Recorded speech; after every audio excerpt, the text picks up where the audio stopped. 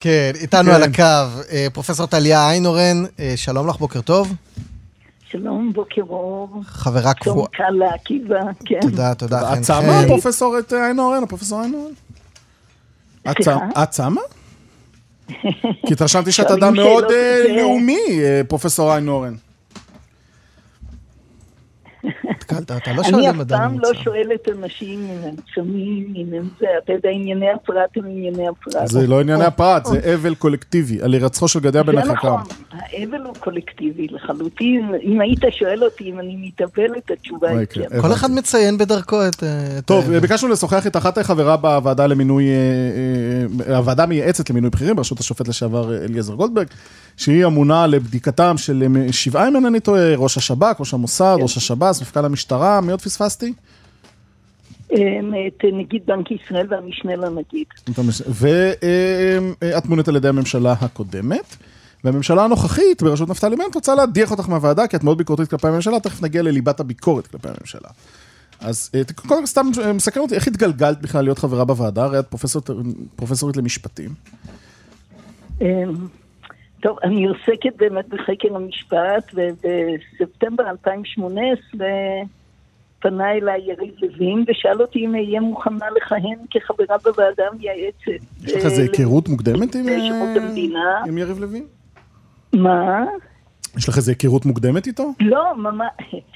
חוץ מזה שראיתי אותו פעם בדיונים שהופעתי עליהם לוועדת החוקה, חוק ומשפט, כאשר דנו בהצעת חוק דיני ממונות, ואני מתקשה להאמין שהוא זוכר אותי מזה, אז התשובה היא חד משמעית לא. למעשה, עד היום אני אומרת שאני מוכנה לשלם הרבה כדי לדעת איך בכלל הוא עליו על דעתו להזמין אותי להיות חברה בוועדה. אז את מכהנת... באותו זמן לא הייתי מוכרת, אינני מכירה פוליטיקאים, זה נכון, לא הכרתי, כלומר היום... מעבר לעניין של הופעות בפני ועדת החוקה, חוק ומשפט, או עניינים מקצועיים. אבל את משפטנית בעלת שם, פרופסור איינהורן, ואת מכהנת מזה שנתיים בוועדה הזאת, ופתאום, על פי למדנו את זה מפרסום בידיעות אחרונות, את מקבלת זימון לשימוע לפני הדחה. כן, גם אני למדתי את זה מידיעות אחרונות, צריך להגיד. מה זאת אומרת, אף אחד לא דיבר, אף אחד לא זימן אותך לשימוע? ביום רביעי שעבר התקשרו אליי מזכירות הממשלה ואמרו לי שיש איזה דבר גר בשבילי, ואמרתי אבל אני יוצאת לירושלים, אמרו לי מחר, כנראה זה יגיע מחר, ואכן למחרת פתחתי בבוקר הייתי במרשתת בתקשורת שהתפרסמה כתבה בעיתון המודפס בידיעות אחרונות, שאכן... מה כתוב? מה זה, כתב חשדות? מה יש במכתב הזה? לא, עכשיו צריך להגיד שביום ראשון התקשרתי בעצמי כבר למזכירת הוועדה, וביקשתי שישלחו גם לי את המכתב. עכשיו, כך, למעשה הבקשה היא לשימוע לפני הדחה, בגלל הביקורת שלי על... הרי צריך להבין, המינוי... רגע, שנייה, יש דוגמאות ספציפיות במכתב, יש דוגמאות לביקורת או שזה טענות בעלמא? כן, כן, יש, תראה, אני בהחלט כתבתי בטוויטר ביקורת נוקבת כנגד התנהלות הממשלה, ויש דוגמאות לכך, זה לא צריך, אין מקום לייפות את המציאות, אני באמת מתחתי ביקורת עניינית נגד ההתנהלות של במיוחד של ראש הממשלה עצמו. ניתן ברשותך דוגמאות לציוצים ששיתפת, ציוץ שכתוב בו ממשלת הטרור של בנט, שקד ולפיד. תראה, אם לוקחים את הדוגמה הזאת, שם אני הדהדתי את הכל. את עושה ריטוויט, מה שנקרא ציוץ מחדש. זה מאוד חשוב לומר את זה. מפני שבמקומות אחרים, כלומר העניין שבממשלה יש תומכי טרור, אי אפשר להתווכח עם זה. ההורים השכולים נעשה להם עוול קשה מאוד. אבל לא רק זה, פרופסור איינהורן. בנט לפני הבחירות ואמר להם, אם אתם תצביעו בעדי, אני אעשה דברים שלא נעשו עבורכם וכן הלאה, 10 מעלות ימינה וכל זה. זאת הביקורת, גם הנוכל מרענן עצה מחיינו וכולי. אחרי שהוא קיבל את המנדט, הוא אפילו לא היה מוכן לא לפגש איתם, לא לדבר איתם. פרופסור איינהורן, ולכן הקול שלהם ראוי להד, שלא ניתן. אבל אנחנו לא בדיון ענייני על הדעות שלך, הדעות שלך הן סופר לגיטימיות, תביאו אותם כמה שאת רוצה. השאלה היא אחרת בעיניי, זו שאלה של אמון הציבור. כי מחר את אמורה לאשר את המינוי של ראש השב"כ, ונניח תתנגדי למינוי של ראש השב"כ, ואז יבואו יגידו אנשים, את מתנגדת למינוי ראש השב"כ, לא כי יש איזה בעיה עם רייש, אלא כי את רוצה לפגוע בממשלה שאת נגדה, ובאותה מידה, אם יש איזה חבר ועדה שיושב מבוקר ועד לילה ומלקק לממשלה, אז אנשים יגידו, הוא מאשר את המינוי של רייש, כי הוא כל המלקק לממשלה. טוב, אז אולי צריך לומר מילה על התפקיד של הוועדה, כי אנשים מתבלבלים ואני רואה את זה כל הזמן. זאת איננה ועדת איתור, אנחנו לא מאתרים, זאת ועדה מייעצת שלאחר שנבחר מועמד, אנחנו בודקים אותו רק בהיבט צד אחד בנושא טוהר המידות. עכשיו, המינוי שלי ושל חברי הוועדה נקבע ל8 שנים, ללא הערכה, כדי שהוועדה תהיה בלתי תלויה. עכשיו, אף אחד, אני מקווה שאף אחד לא חושב שאם חבר מסוים בוועדה תומך בממשלה, הוא יקל ראש בעבודתו ויהיה חותמת גומי. זאת ועדה מקצועית, והיא בסך הכל מסתכלת במידע שעומד בפניה, והיא מנתחת את המידע שעומד בפניה. אבל יש חשיבות לאפוליטיות. אנחנו לא בודקים כישורים של מועמד, בסדר, רק את נושא אבל את מסכימה איתי שיש חשיבות לאפוליטיות של דעות של אנשים בתפקידים בכירים. אני לא יודע מה הדעות הפוליטיות של הרמטכ"ל, ואני מניח אני לא יודע מה הוא מצביע בקלפי, אבל הוא לא יושב ומבקר את הממשלה או תוקף את הממשלה כדי לשמור על התחושה שהוא פועל באופן ענייני ומקצועי. תראה, בתקשיר יש הוראות לגבי עובדי מדינה. ואין ספק שלגבי עובדי מדינה חלים כללים אחרים לגמרי, מפני שיש לזה הנמקות, מפני שגם חשוב שהחייל שמשרת ידע שהרמטכ"ל... ולמה את לא חושבת שזה נכון להכיל את זה עליך, גם אם את לא עובדת מדינה באופן פורמלי, אלא באופן מהותי? אני לא באופן מהותי עובד, צריך לומר, זה תפקיד שהוא בהתנדבות, אין עליי ההגבלות, מותר לי להביע דעה פוליטית. אגב, לכל אדם יש דעה פוליטית ואין שום סיבה שהדבר הזה יפגע. אם הייתי צריכה לאתר אנשים, אז אפשר היה לומר שיש משמעות לעניין הזה, אם יש לי דעה פוליטית כזאת או אחרת. היית מתפטרת מוועדת איתור לו ישבת בה? אבל אין ספק שבוועדה שהיא, ואני אגיד לך יותר מזה, הרי 8 השנים נקבעו כדי שהוועדה תהיה בלתי תלויה. עכשיו, מה אומרים לך? אומרים לך, אם חלילה וחס אתה תצא נגד התנהלות הממשלה או העומד בראשה וכן הלאה, אז אתה לא תכהן יותר בתפקיד, ידיחו אותך. ויש כאן למען יראו ויראו. כלומר, העניין הוא שבנט רוצה כנראה להטיל אימה כדי שאזרחים לא יתבטאו נגד התנהלותו. וזה צעד אנטי-דמוקרטי ומסוכן. שמעת מהשופט גולדברג? מה דעתו בסוגיה? מה? מה דעתו של השופט גולדברג, יושב ראש הוועדה, השופט בדימוס גולדברג על הסוגיה? אין לי מושג. מולה מוזר שהוא לא התקשר אליו? זה לעיין אותו ולשאול אותו. לא, אבל הוא לא דיבר איתך, זה נראה לי מוזר, הוא יושב ראש הוועדה. אני התקשרתי אליו, אחרי שראיתי את הידיעה בעיתון, התקשרתי אליו כדי לעדכן אותו, שראיתי את הידיעה בעיתון. ואחרי שקיבלתי את המכתב ביום ראשון, לפני יום אחד, שוב התקשרתי כדי לעדכן אותו, אבל זה היה כל אבל השתיקה שלו אומרת הרבה, לא? אני הייתי מצפה שהוא יתייצב על חופש הביטוי, ובעיקר לבוא ולהגיד שהוא רואה בחברת ועדה מקצועית, ששיקול הדעת שלך בנושאים שבפתח הוועדה, בנושא המאוד מצומצם, הוא מקצועי. תראה, אתה יכול לראיין אותו. אבל אני לא יודעת, אני מאמינה גדולה בחופש הביטוי של אדם גם להתבטא וגם שלא להתבטא. כלומר, זו החלטה לכל אדם באופן אישי.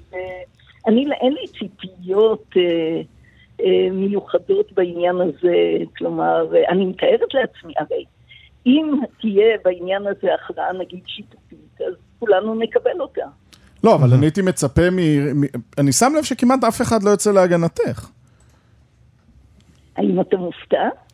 אני מופתע מהשופט גולדברג, כן, הייתי מצפה מהשופט גולדברג לנקוט עמדה, אגב, יכול להיות שעמדתו הייתה לצורך העניין הפוכה, זאת אומרת שהוא חושב שאת לא יכולה לכהן בוועדה בגלל שאת מביעה דעותיך הפוליטיות, והייתי שמח לשמוע את הנמקותיו. השתיקה שלו היא פחדנית בעיניי, כן. זה מפתיע אותי. אני דווקא לא מופתעת, אם כבר יש הרי אנשים שיוצאים בכל רם, בעניין חופש הביטוי, ואולי מהם היית מצפה שהם יצאו וידברו בכל רם. השופטים בדרך כלל מתבטאים דרך פסקי דין, וזה הרגל של שנים אני מתארת לי. כלומר, גולדברג גם בזמן שהוא היה מבקר וכן הלאה, הוא כמעט לא התבטא בציבור. הוא אמר שהוא מתבטא דרך חוות הדעת שלו. תיארת לעצמך, פרופסור איינהורן, שראש ממשלה ימני הוא זה שיבקש להדיח אותך? לא תיארתי לעצמי בכלל שראש ממשלה יבקש להדיח אותי. הרי בגלגול הקודם, כלומר אצל הממשלה הקודמת, הרי היה לנו מקרה שהוועדה פסלה מועמד על בסיס החומרים, ברוב דעות צריך להגיד, על בסיס החומרים שהגיעו לוועדה. מתכוונת לצ'יקו אדרי, המועמד למפכ"ל המשטרה. אני לא זוכרת שהייתה קריאה לפטר אותי. אני הייתי באותו רוב שחשב שהמועמד אינו מתאים מבחינת תואר המידות, ולא הייתה, אינני זוכרת שהייתה קריאה להדיח אותי. וזאת ממשלה שלכאורה הייתי, כלומר, שהייתי בצד האוהד שלה. יותר מזוהה איתה, כן.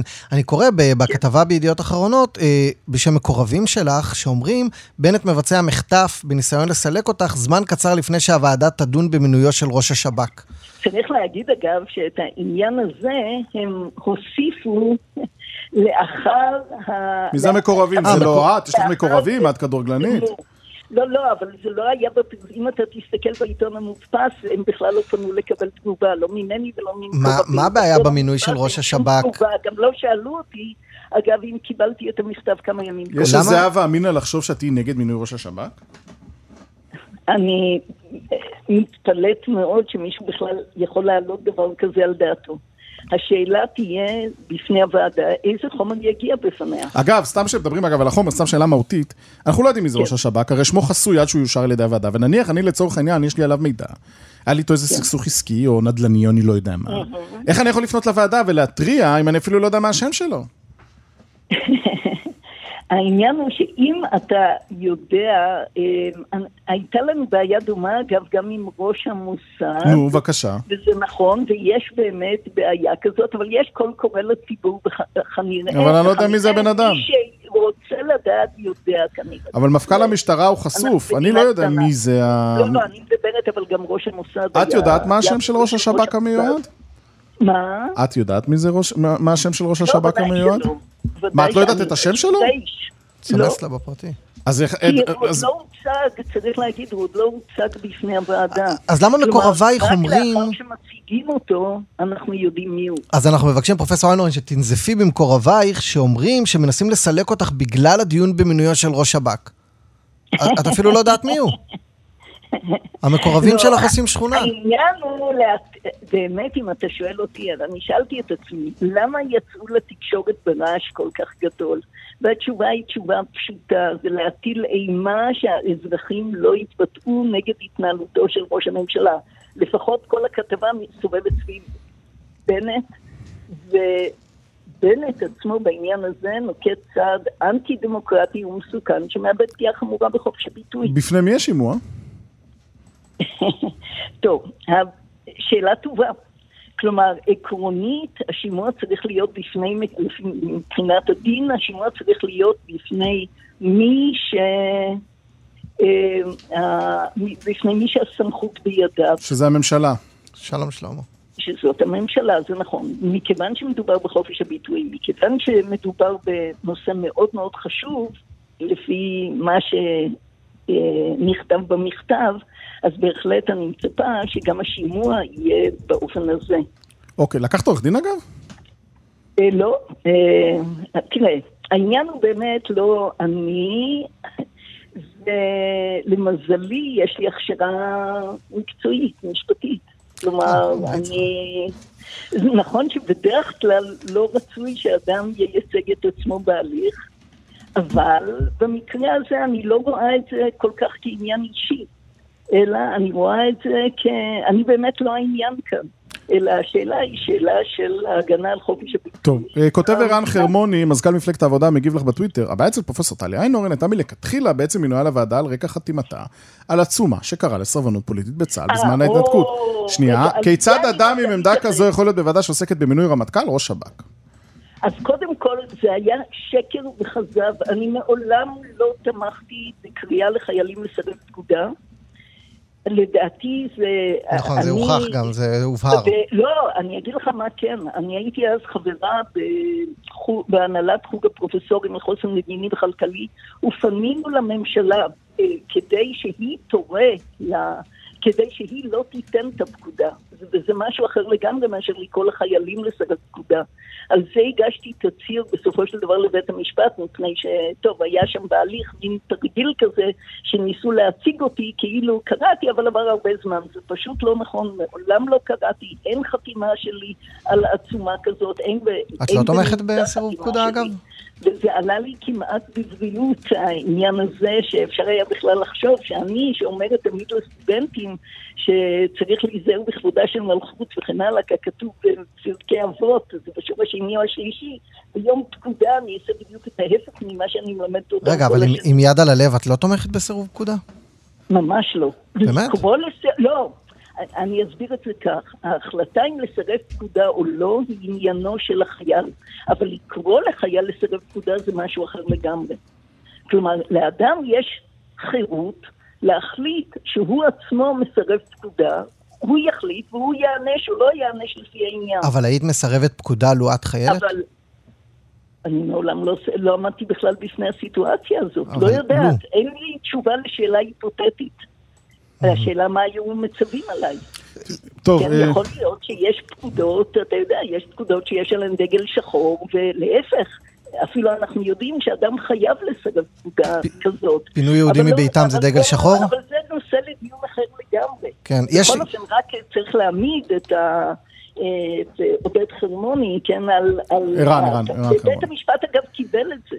בית המשפט קיבל העתירה שהוגשה נגד המינוי שלי, לא רק זה שבית המשפט המליץ בחום לעותר למשוך אותה חזרה, אלא גם חייב אותו בהוצאות, שזה יחסית דבר נדיר. אז זה אומר מה בית המשפט חשב על כל העניין. קצת תגובות. אבל העניין הוא הרבה יותר חשוב, זה חופש הביטוי במדינה דמוקרטית. אין לי כאדם פרטי, עכשיו, ואולי אני אוסיף עוד משפט אחד ברשותכם. קצר מאוד. האדם הוא תבנית נוף מולדתו. בגלל ניסיון הדורות שמעליי, אני חיה ופועלת מתוך תחושה שהצלחת המפעל הציוני היא נס. בהמשך קיומו אינו מובן מאליו.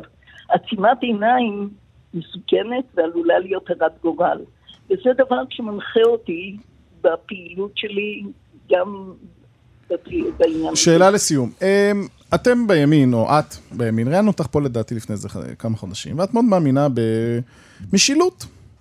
מה יותר משילות מזה שנפתלי בנט ימנה את חברי הוועדה המייעצת? התשובה היא שהשאלה מה התפקיד של הוועדה. משילות פירושה שאני יכול לבחור את האנשים שנראים לי.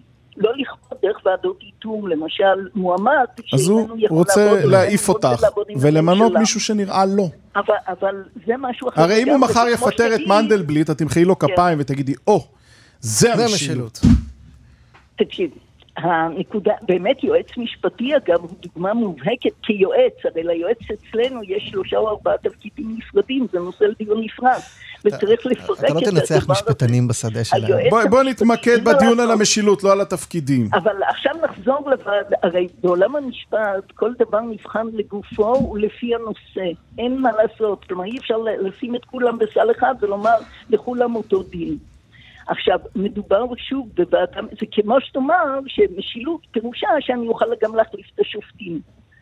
זאת לא משילות. משילות היא לגופו של עניין. כלומר, אני בהחלט מסכימה שחשוב מאוד שלממשלה יהיה יועץ משפטי לממשלה שיכולה לעבוד איתו.